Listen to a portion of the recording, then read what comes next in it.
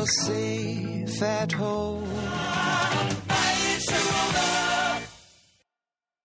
Hello and welcome to another episode of With Lime, the podcast that talks about all things COVID-19, coronavirus lockdown, how we're going in Australia, and we look to our everyone from all around the world, in fact. And as we go into another phase, 3 million plus people now contracting the virus COVID-19 and over 200,000 dying. We really trying to look at some different ways of how this effect has had not only on those people, those families whose lives have been lost, but also people whose lives have been altered by the lockdown and, of course, the environment as well. And we're going to go into some detail into that today. Of course, I'm your host, Paulie G. You can find me on Twitter at listen2, Paulie G, Paulieg. And I guess some of the big things and environment we will get to, but there's some other changes in the way that people are positively, I guess, impacting on their life. It could be exercise. So obviously now one of the few things you can still do with a lot of the rules around COVID-19 and lockdown, etc., is exercising. And in fact, exercising rates are on the rise. And that's one positive that we can take out of what's happening at the moment, especially in Australia, where, I guess they're looking at maybe easing some of these restrictions, but at the moment, a lot of restrictions to keep all of us safe. Certainly, looking at some different articles from around, not only in Australia, but around the world, there was a survey that said that the exercise rates had skyrocketed during this pandemic. And I guess you're looking at athletes, but not just athletes, regular people as well. And apparently the average athletes would be the ones that have seen their exercise rate increase. So they probably didn't have the same time to put into it, and now they're going from once a week to 2.5 times a week. Moderate athletes going up as well to 38% as per normal. I guess it's the avid athletes, the strong, the ones that do a lot of different exercises, use gyms, etc. They're probably actually seeing a decrease, dropping 14%.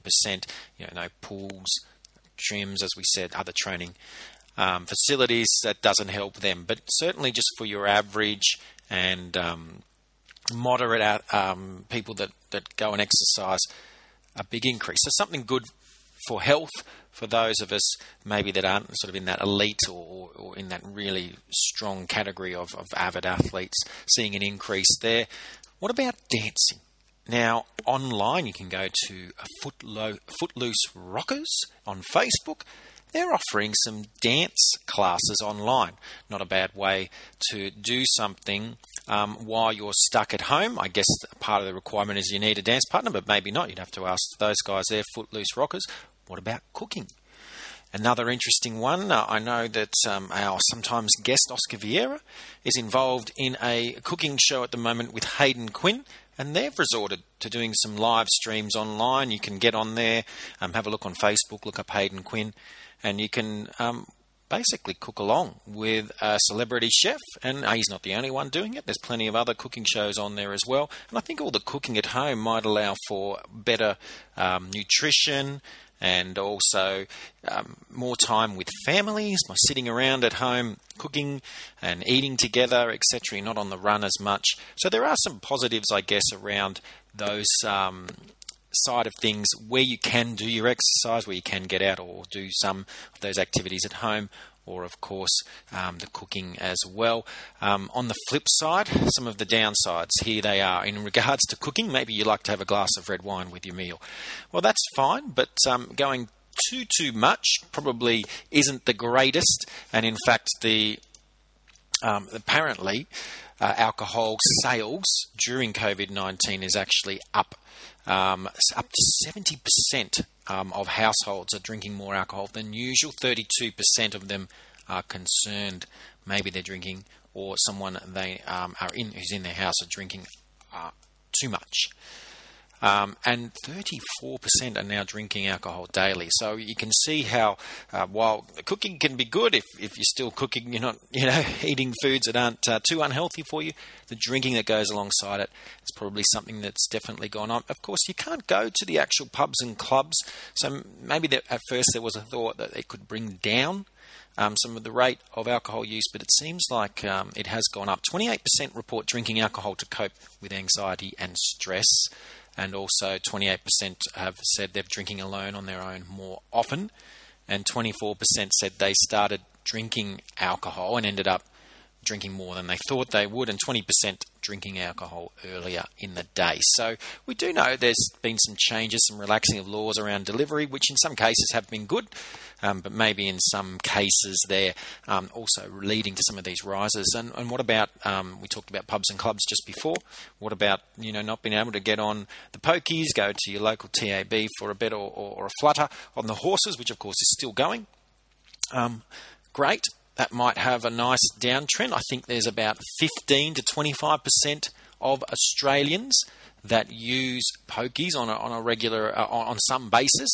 So obviously you would think that could mean that some of these people that may fall into the problem gambler category, might actually now be forced into maybe saving some more of their money and helping keeping themselves out of trouble. The problem is, of course, the online gambling rise. An significant, in fact, alarming rise in online gambling has been reported, and it looks like probably, if you look at a consumption pattern that looks at hundreds of thousands of Australians spending on online wagering, it's increased 67% since the lockdown occurred in week 1, and you could suggest that people getting online and playing games that they normally might do out and about, you can even play all sorts of games on there, not necessarily just poker or betting on sort of racing or what very few sports are online. I think there could be some reality TV shows you can bet on, etc. But that's sort of probably something that is a concern. These subscription services up 61% as well. And apparently in America there's a trend with online social poker. One group said 43% increase in use and 255% increase in first-time players. So you can just see a massive, massive uptake there. And look, some of these people might prefer to do this sort of thing online and they're in person and are migrating to online, but still a lot who are actually maybe trying this for the first time. And I promised earlier in the show we'd talk about the environment. So obviously a lot of good impacts currently in regards to lockdowns around the world, less pollution in the sky, wildlife returning to waters, like in Venice, for example. There's apparently dolphins being spotted in the canals. Obviously all the flights being cancelled, plus other less driving. The price of oil has gone down tremendously, and therefore the production of it. Earth Day has been and gone, and these things you would suggest would be great for the advocates of such things as the environment, climate change and Earth Day.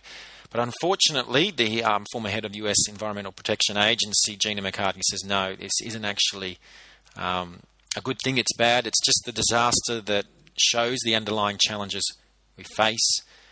And despite the fact that the burning of fossil fuels is heading for a 5% annual drop, which would be a record, and despite the fact you see things like lions on the roads in South Africa, where normally there'll be safari goers, bears and coyotes going around Yosemite National Park in America, and 8 out of 10 flights cancelled around the world, we're still not necessarily that in the short term is going to make up for the long-term issues that is going to occur from this crisis. In fact, the United Nations Department of Economic and Social Affairs had talked about the 17 Sustainable Development Goals to transform our world. I'll read them out. No poverty, zero hunger, good health and well-being, quality education, gender equality, clean water and sanitation, affordable and clean energy, decent work and economic growth, industry, innovation and infrastructure, reduced inequality,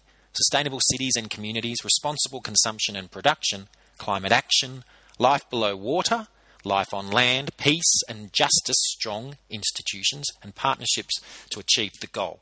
The problem at the moment, and according to the United Nations, is that a lot of these 17 Sustainable Development Goals cannot be helped or aren't actually being affected positively by this pandemic. In fact, it was only a year and a half ago where the Intergovernmental Panel on Climate Change published a special report on global warming, saying that they are predicting 1.5 degrees Celsius, and how to sort of adjust to that, and also which ways can you lessen it, or at least deal with these potential changes to the environment. This report called for rapid, far-reaching and unprecedented changes in all aspects of society to avert the worst dangers of climate change.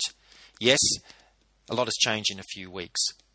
Yes, with countries and cities shut down overnight, it has helped. Look at India.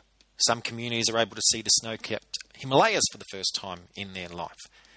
And we talked about the Venice canals. We've talked about, I think, the Great Wall of China is another one. But is this actually acknowledging the root causes of what is happening around the world from an environmental perspective? What we know is that Donald Trump has come out and said that he may help bail out some of these companies that are involved in the fossil fuel industry. For example, the flights that will these airlines, we know in Australia, Virgin Australia at the moment being taken over in voluntary administration. Will this sort of industry be bailed out? Will there be something there that will allow for cheaper flights after all this is done to get the industry back on its feet? Or is this an opportunity to say that we need to make drastic change in this area? Certainly conservationists say that we cannot return to the world from the pre-pandemic time, because any environmental benefits of this shutdown will just be wiped away.